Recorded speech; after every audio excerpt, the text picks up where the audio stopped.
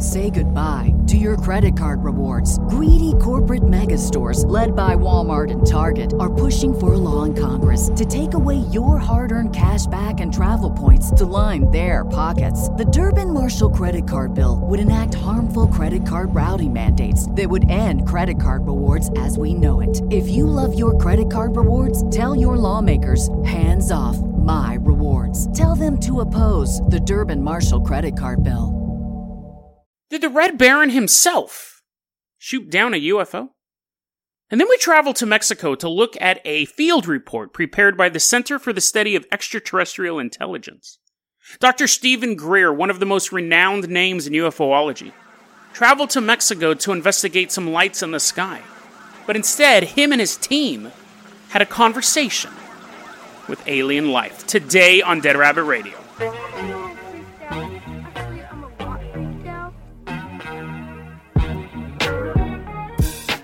Hey everyone, welcome back to another episode of Dead Rabbit Radio. I'm your host, Jason Carpenter. I'm having a great day. I hope you guys are having a great day too. We got a lot of stuff to cover, so we got to start rolling into this. First off, the Minecraft server is back up. It's actually a different IP connection address, whatever they are, but it'll be in the show notes.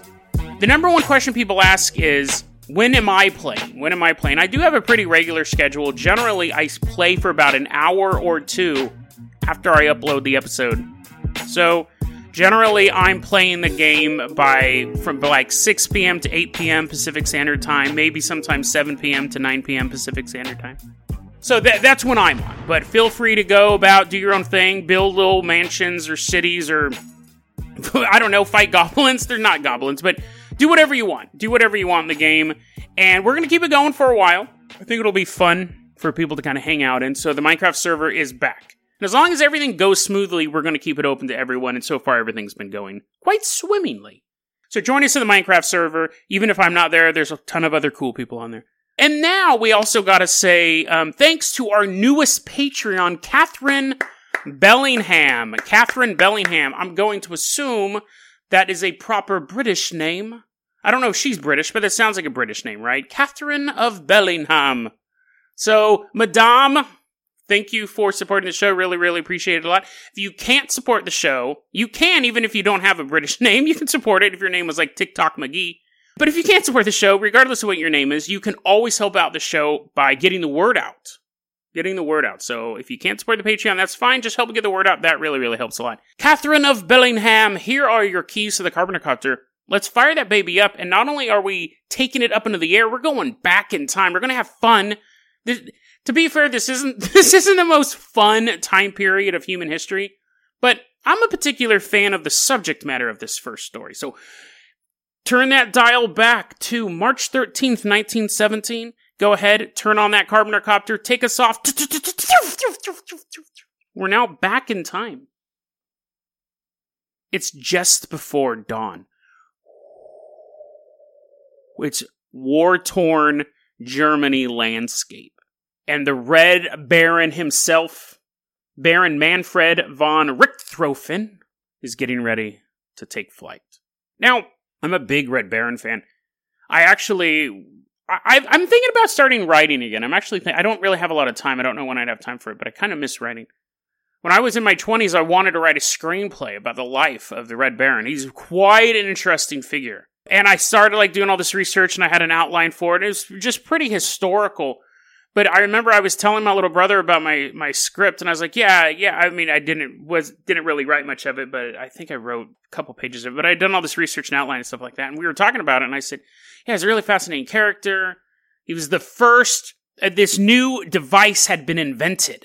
An airplane had just been invented, and he was the best at it.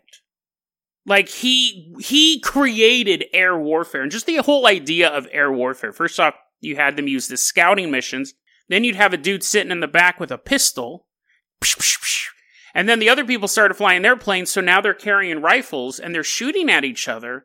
One guy's flying it, the other guy is trying to hit a plane with the rifle. The planes are made of paper and wood, and then they built machine guns on the front. And you had to time it so the bullets were shooting as the propeller, it was timed, so the propeller would move and the bullets would fly in between the blades. And you're flying 40 miles an hour, thousands of feet in the air. And you're shooting The whole thing was nuts. It was that this insane escalation of technology within a matter of like a few years. They had to do all this stuff. How much armor do you put on a plane? And in the midst of all of this technological changes, some rich dude was like, oh, I can do that. He was flying planes around because it was a toy of the rich. And he's like, oh, yeah, I can totally... He had like 80 kills in a weapon of war that had never been used before. Fascinating character. The problem was that he fought for Germany. So the only thing, the story itself is super interesting, and in an isolated bubble, I think he would be considered this big war hero. I think regardless of what side you were on, because he was a villain to the Allies, but there's still this grudging respect for him. And in Germany and Austria and all that stuff, he was a hero. But any story you tell with the Red Baron ends with him dying heroically in battle, and then like a couple of years later, Hitler takes power. So it would be a hard sell. It basically, like, at the end, he's like, I may die, but hopefully Germany is eventually victorious. Even though I have been shot down, hopefully someday the German people will rise up and take revenge for my death. Like, it's really hard to make that movie, right? So, and it's also really hard for a guy in his 20s living in an apartment in North Highlands, Sacramento, which, if you know North Highlands, is not a place you want to live, to write a screenplay and get it greenlit by Hollywood. But it's stuff like that's happened. I think that is more likely than me getting my... But it was dope, dude. He was, like, fighting blimps and stuff. And I had, like, the tagline. It was, like, before stealth, he was a ghost. Like, I mean, like, you couldn't stop this dude. So I love the Red Baron. I absolutely love the Red Baron. I love that story. There was a movie made on it, but it was kind of like a romance movie. And, oh, man, I want to see, like, planes flying and British people being like, oh, bloody hell, where is he? And then blowing up, and then... But then again, like, it's all British people blowing up. But the problem is the side he was on. So I love the story of the Red Baron. I definitely recommend looking into it. But that long intro goes into this because I have a real passion for that story of the Red Baron. It's been a good chunk of a year looking into it. And I never heard this story before. March 13th, 1917, the Red Baron and his wingman, Peter Waitstrick, are getting ready to go on a pre-dawn scouting mission around war-torn Germany-controlled areas. So they're out there flying around. I'm just going to make that sound for the rest of the episode. And they see in the horizon a disc-shaped craft. And it's coming towards them. And they see, like, lights ringing the rim of the ship. Now, obviously, we're talking 1917. War of the Worlds had come out, but they're not thinking anything like that. Flying saucers, that terminology didn't come out until the 40s. It was just this weird thing. The aircraft that the Red Baron and Peter were flying were about 50 feet wide. This thing's 150 feet wide. And they're flying the most advanced human technology on the planet, and you're seeing this. Now, Red Baron, being the dope dude that he is, just opens fire. Bullets riddling the UFO ship. Oh no, we're going down. The aliens probably said, we don't know what they said, but the bullets just shred right through extraterrestrial technology. High quality German-made bullets. The ship begins veering from side to side, and then crashes, clips two trees, cuts him right in half. It's coming down with that much force. Crashes. Now, remember, these planes are going quite slow. These planes weren't built for speed. Or they were, but it was just the fastest they could go. But they watch this UFO crash, and they're kind of flying around the area. And Peter says he sees out of the wreckage what he calls, quote, two little ball-headed guys, unquote, crawl out of the wreckage and run away. They go back to base, and they're like, sir, you won't believe what just happened. You literally won't believe what just happened. We don't even know what a flying saucer is. We have no terminology for that. But this is what happened. Red Baron here, this dope dude, shot this thing down, and it crashed, and then two little bald dudes ran out. And the top brass, would it be brass in Germany? The top iron of the military said, you can't ever tell anyone this story. And the Red Baron, being the noble soldier that he is, I'm going to get a bunch of people who are like, my great-grandfather was killed by the Red Baron, you jerk. But anyways, the Red Baron just slightly nods. He's seen a lot of horrors of war. This was nothing to him. He's just a dope dude, so he just kind of nods, walks away. And Peter goes, oh, yeah, like he said, whatever the Red Baron wants, I won't say anything either. And he also leaves. He's a big kiss ass. So, but obviously someone said something. We have the story. Turns out that in 1999, Peter gave an interview to a newspaper and said, this is what happened. Me and the Red Baron flying around, and we shot down a UFO. The Red Baron did. But yeah, we did it. I put the bullets in the gun. That means I helped. So this story has been reported in a couple books. Military Encounters with Extraterrestrials, The Real War of the Worlds. That's a real book. I checked that out. Not from the library. I mean, it actually exists. UFOs of the First World War is another book that this was publicized in. But the story comes from one source. The Weekly World News. Okay? So, if you don't know what the Weekly World News is, do you know what the Sun is, or the Daily Mail, or the Daily Star? Imagine something more fake than all of those. Imagine if someone came to you and said, I saw a documentary the other day. Did you know that vampires sparkle when they walk out in the sun? First off, did you know vampires exist? Secondly, do you know they sparkle in the sun? Weekly World News is 100% a fictional newspaper. Okay? And I'm reading this UFO Insight. I'm upset, dude. I wake up this morning, I'm reading this UFO Insight, and I've done a lot of stories from UFO Insight.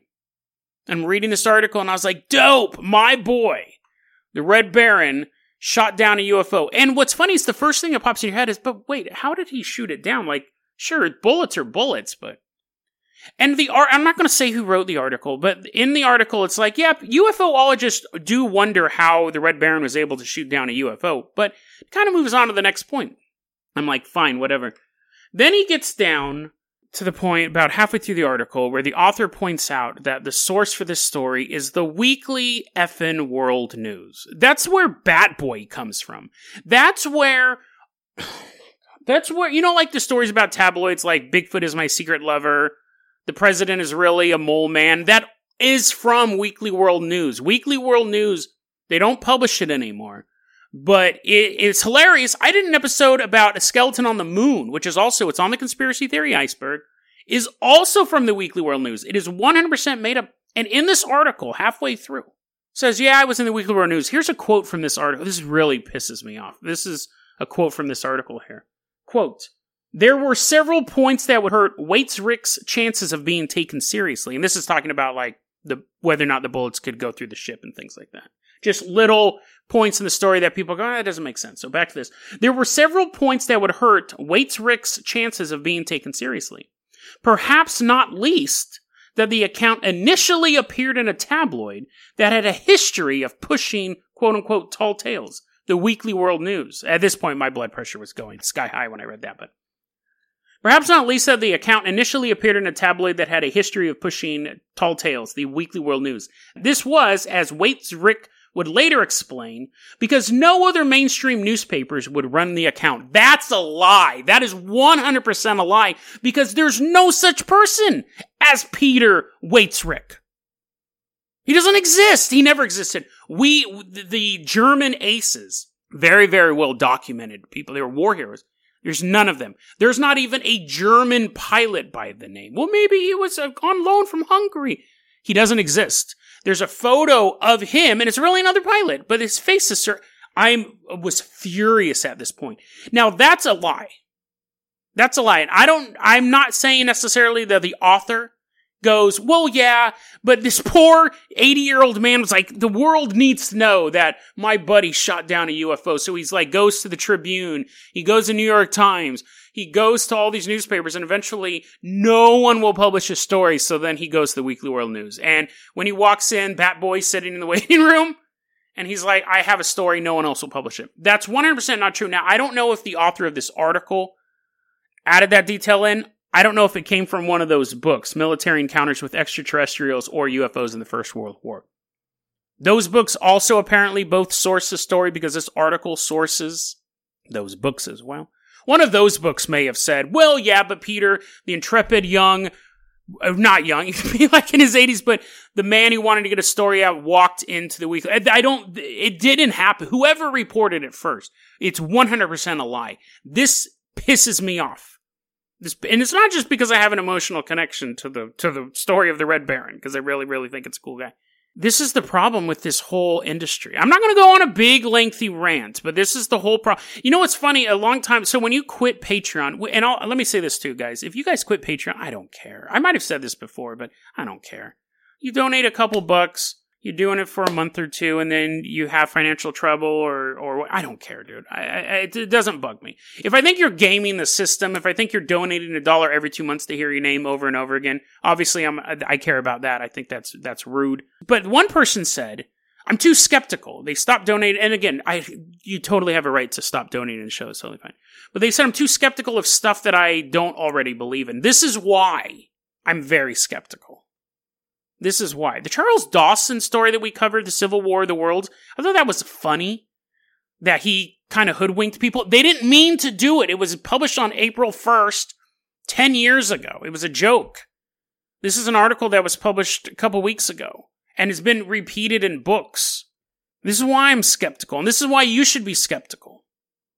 So I double-check stuff. When I did double-check this article, I found a forum about, someone mentioned it on a World War I forum, and they said that he didn't fly the airplane during that time period, that pilot didn't exist. But it pisses me off because most people don't do that. Most people don't have the time to double-check this stuff. Pisses me off. And you know what? That gives me the perfect lead-in for my next story. Catherine, fire up that Carpenter copter because I'm heated. I'm heated. And Catherine's like scooting to one side of the helicopter. No, I'm not heated at you. I'm just heated at this whole, what? Catherine, go ahead, take control of the Carpenter copter. We are headed out to Mexico. We're specifically going to the Las Mitras Mountains. Las Mitras Mountains. This is back in the year 1994. It's a period of time between December 11th and December 14th. Now, Dr. Stephen Greer, I think even if you follow UFOlogy, if you follow paranormal, you know that name. You may not know the exact context, but he is pretty much the leading UFO researcher. He's the head of the Disclosure Project, which is a way to get like civilian specialists and members of the government, members of the military to come forward and talk about how aliens are real. He's also the head of the Center for the Study of Extraterrestrial Intelligence. And, oh my God, this story,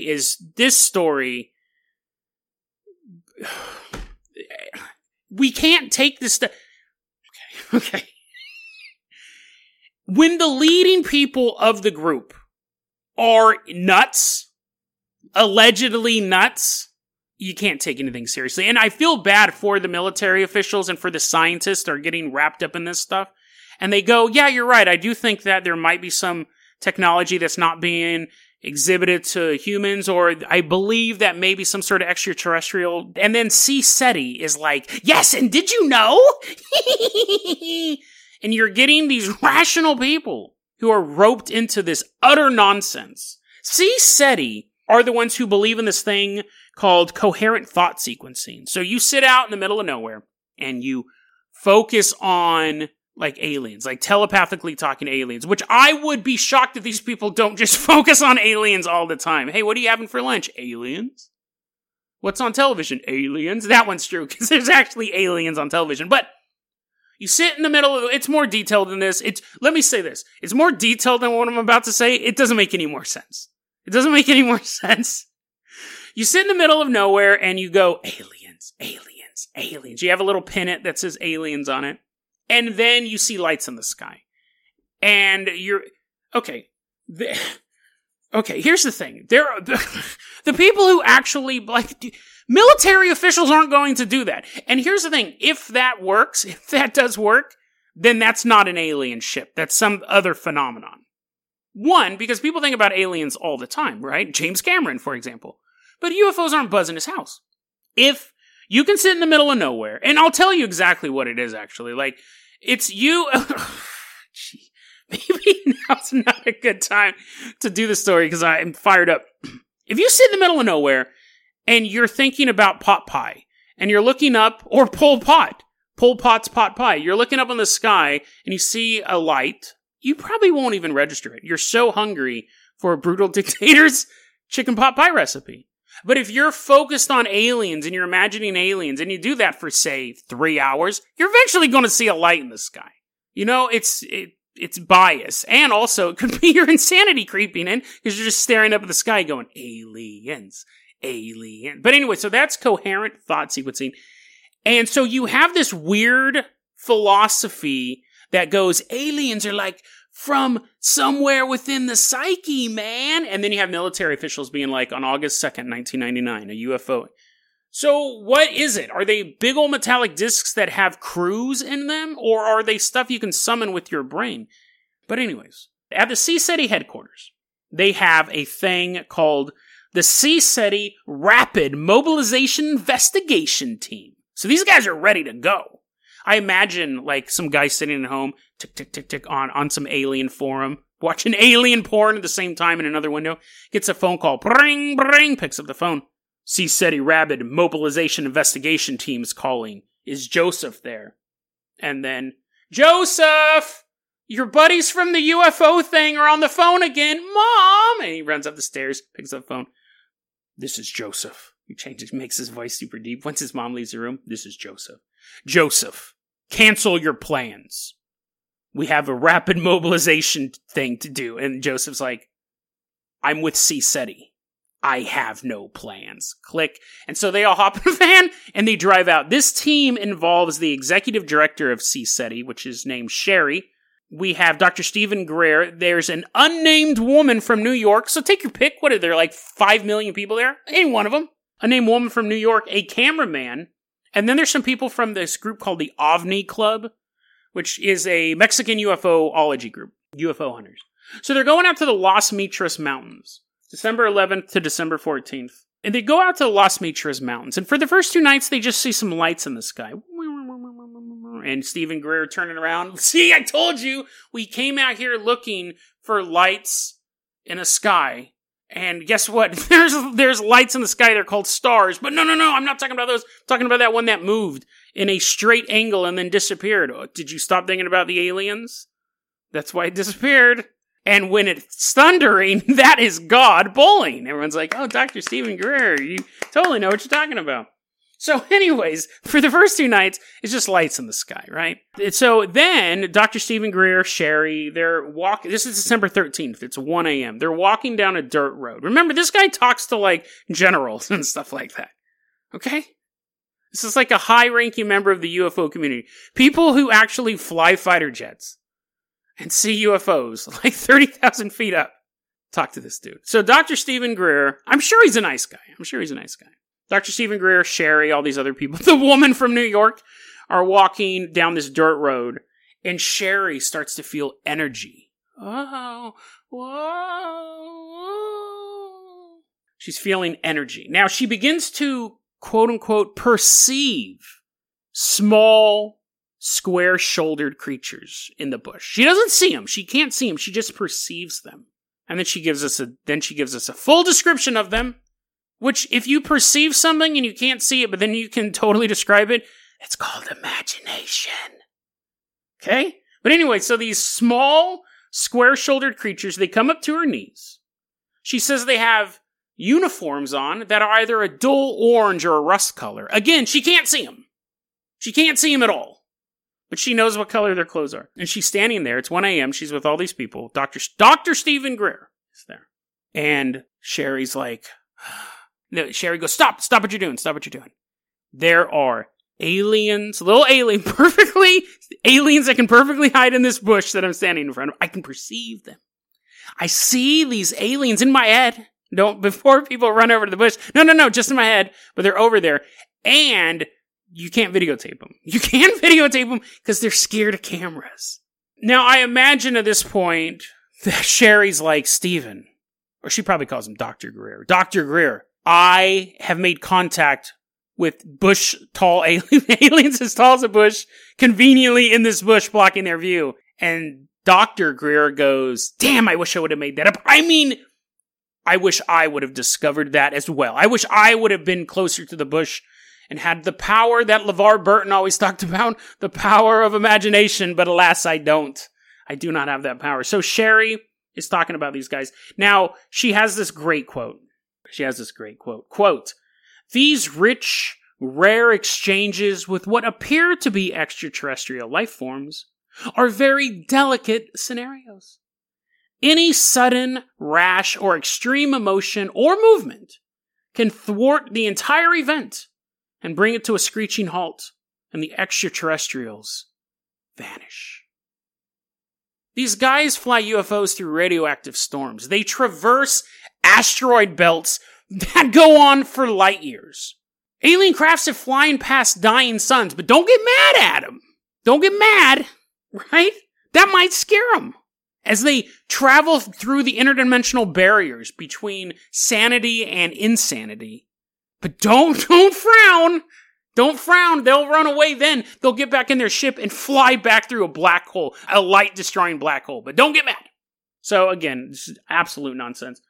Top-level groups. CSETI is one of the most respected groups in UFOlogy, and I think part of it is people don't look into the weeds. They just see this field of all of this research. But this is the type of research that's coming out of this group.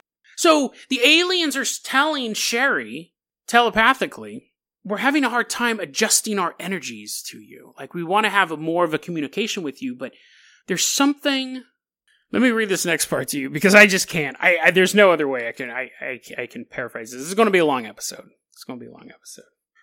Quote, "I could mentally hear concerned conversations going on amongst the small beings. They eventually conveyed to me the message. Again, mentally, she's very, very clear. None of this stuff can be proven in any way, shape, or form. They eventually conveyed to me the message, again mentally, that they were having difficulty adjusting our energies in preparation for a meeting, because my physical energy was concentrated on my stomach, trying to digest some food.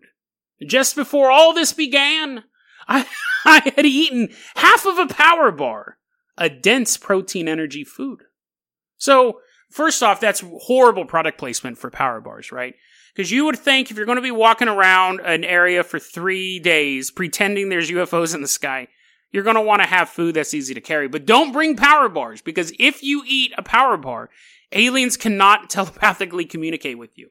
That actually should be an advertisement for, like, Cliff bars. They should be like, our bars are easily digestible, unlike power bars that make it so aliens can't convince you they're really there. So, she's standing there, she ate half. If she had eaten a whole power bar, we could have been looking at an intergalactic incident. They may have just opened fire on her.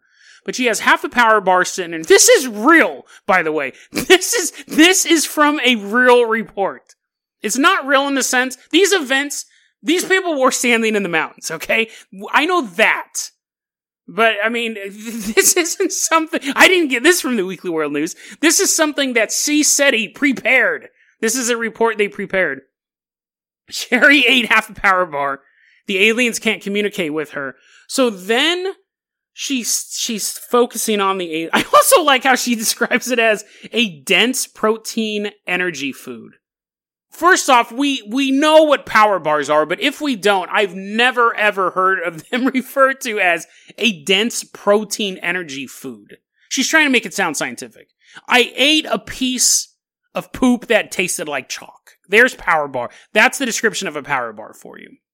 Anyways, the aliens are like, we really want to talk to you, but you have half a power bar in your stomach. So then she gives them these delicate life forms that have the ability to not only construct UFOs, but then to fly them through supernovas. They don't like power bars, though. Too much power. She says, quote, she doesn't say it, again, she thinks it, so there's really no proof of this. Quote, "I give you permission to take it out of my body." And then this is the rest of this passage. "Suddenly, I felt as if someone was standing some distance away with a fishing line whose hook was inside my stomach. It felt as if someone was slowly reeling in the line as the food came back out, the way it went in." She just threw up.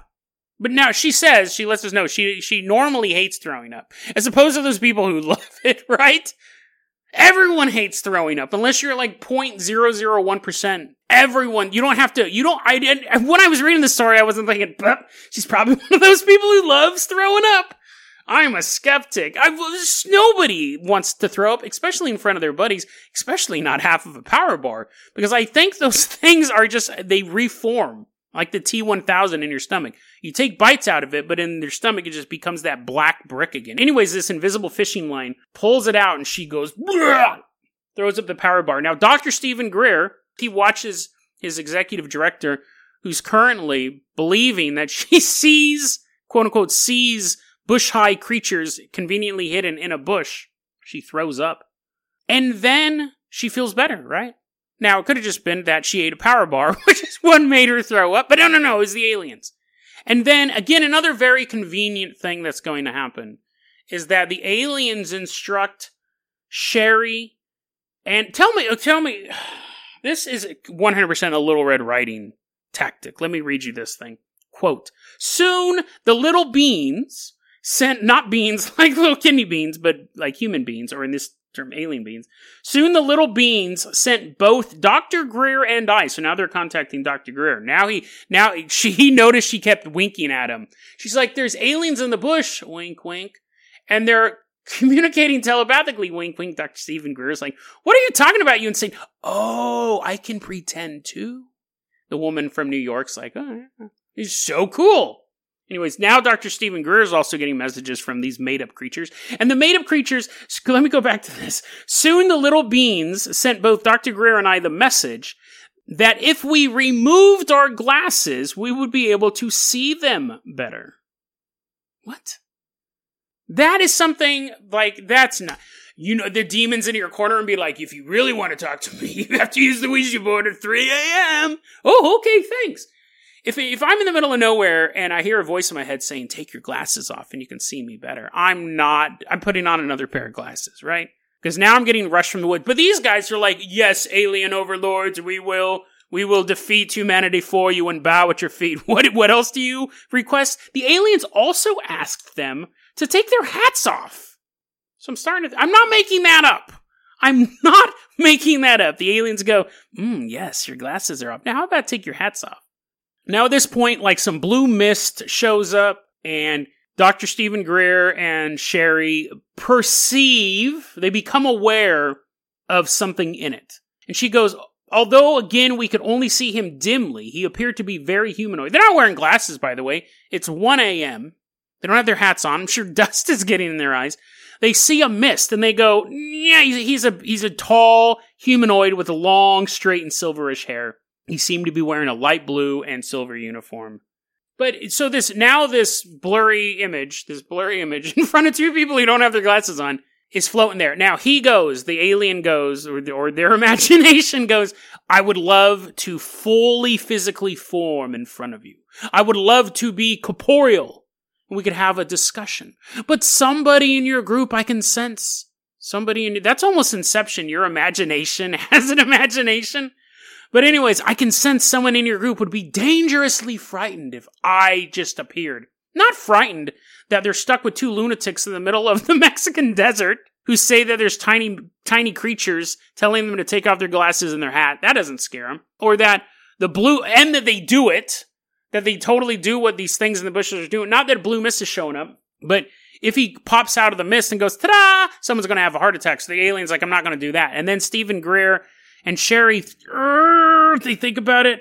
I almost imagine it's like, when two people are trying to remember the lyrics of a song, but neither of them know anything but the chorus. And they're like these two people, they're putting on a show, right? You got the OVNI, you got the UFO club there. You got the woman from New York. You got a cameraman too. Remember, there's a cameraman here.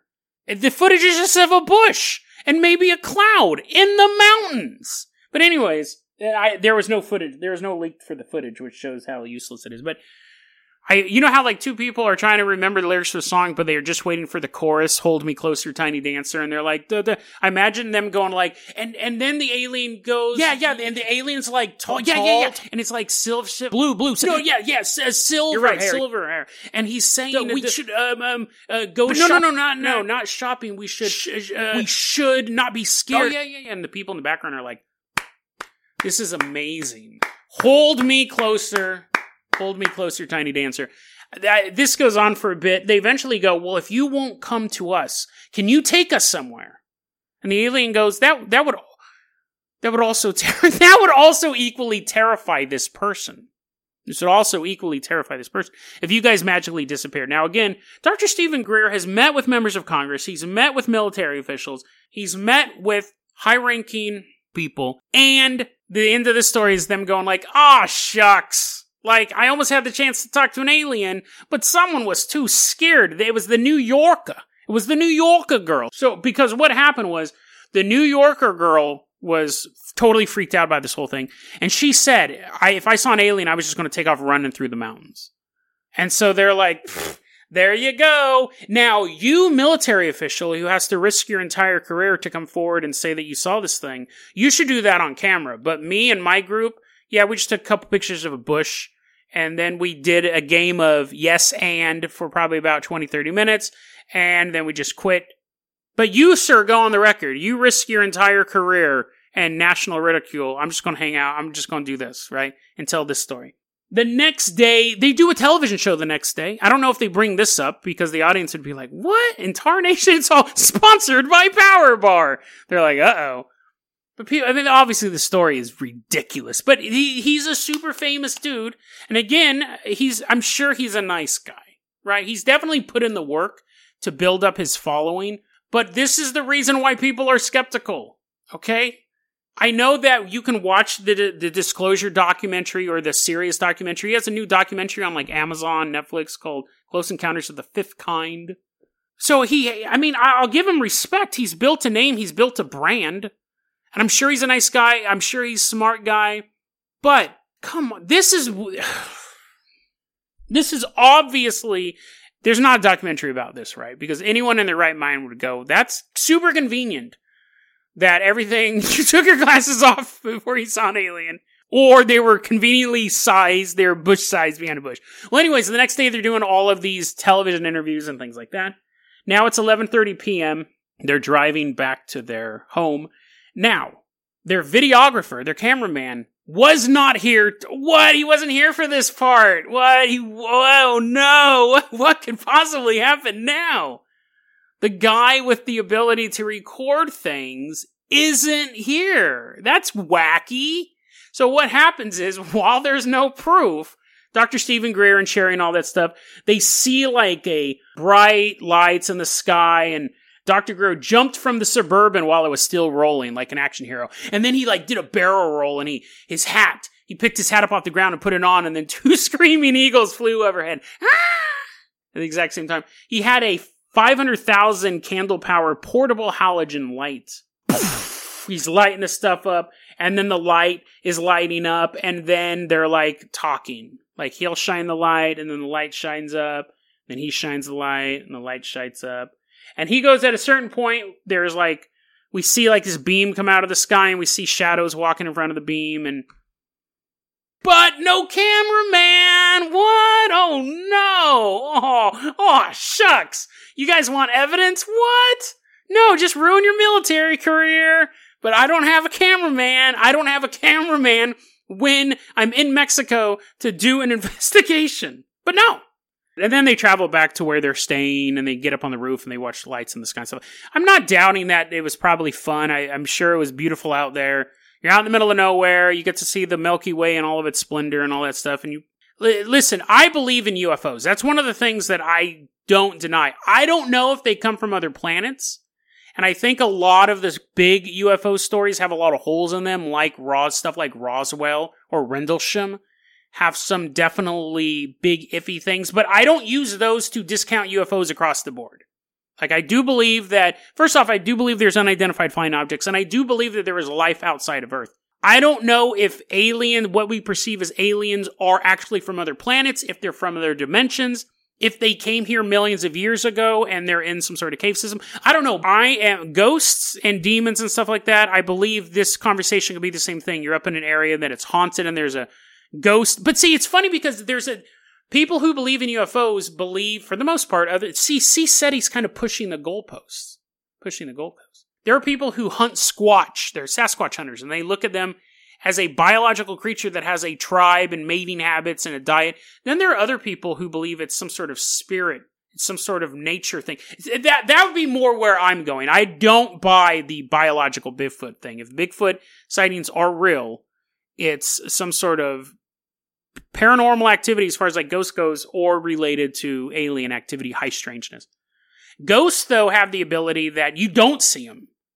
People can go their entire life without, quote unquote, seeing a ghost, but still go, I live in a haunted house. I hear stuff late at night. I've never seen anything fly around. I've never seen anything super dramatic. Aliens fall more into the biological category. They have races and fleets of ships, and they have command structures and the uniforms and things like that. But groups like Sea SETI realize that that bar is incredibly high to prove. Bigfoot, the thing with the biological Bigfoot thing, you find footprints and you go, well, that's what, deer leave footprints, people leave footprints.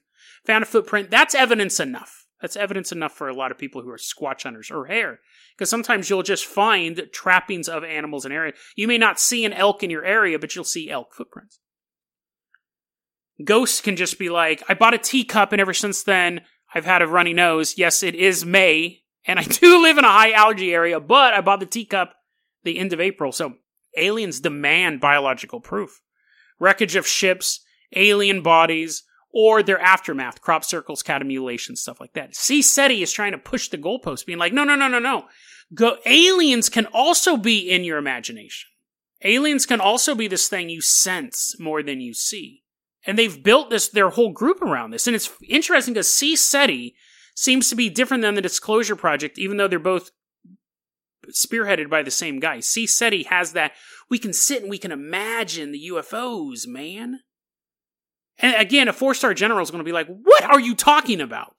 Like, I just had an F-18, do they still even make those? I just had an F-22 get outrun by something, and I don't know what it is. I don't know if it's from Iran, Russia, but I need to know.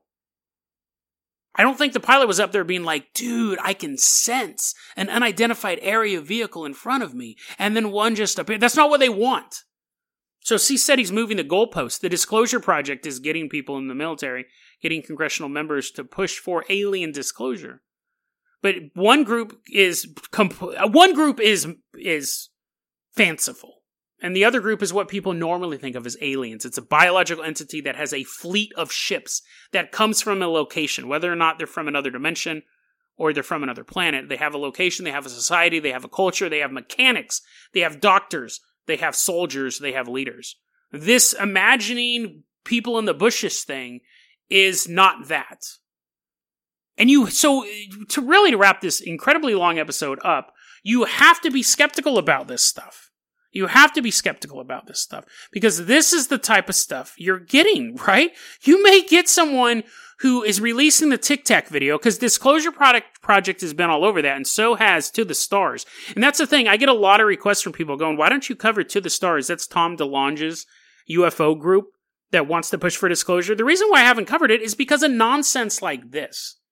That I just really need to look into why the group was. I know a lot of people think it's a soft disclosure CIA group, but people were saying that about the Disclosure Project. And Disclosure Project is run by people who believe that bush-sized aliens hide in bushes and can't talk to you because you eat power bars. So you gotta be skeptical. I know it can take the fun out of it sometimes, but if you're not skeptical, you'll be, oh shucks, did you hear the Red Baron shot down a UFO?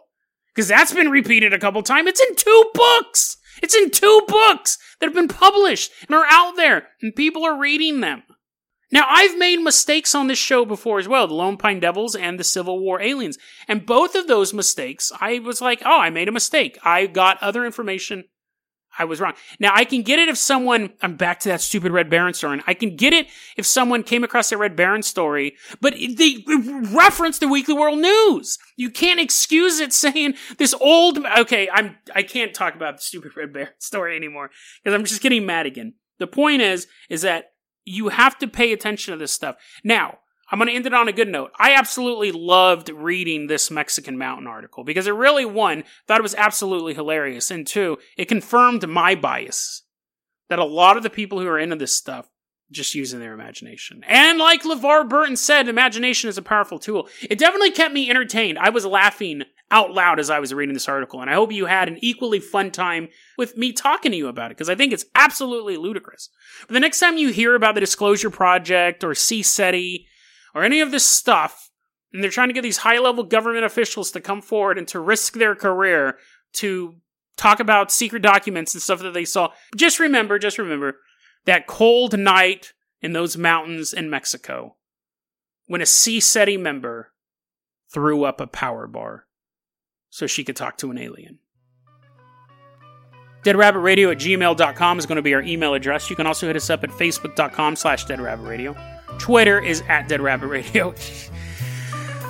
Dead Rabbit Radio is a daily paranormal conspiracy and true crime podcast. You don't have to listen to it every day, but I'm glad you listened to it today. Have a great one, guys.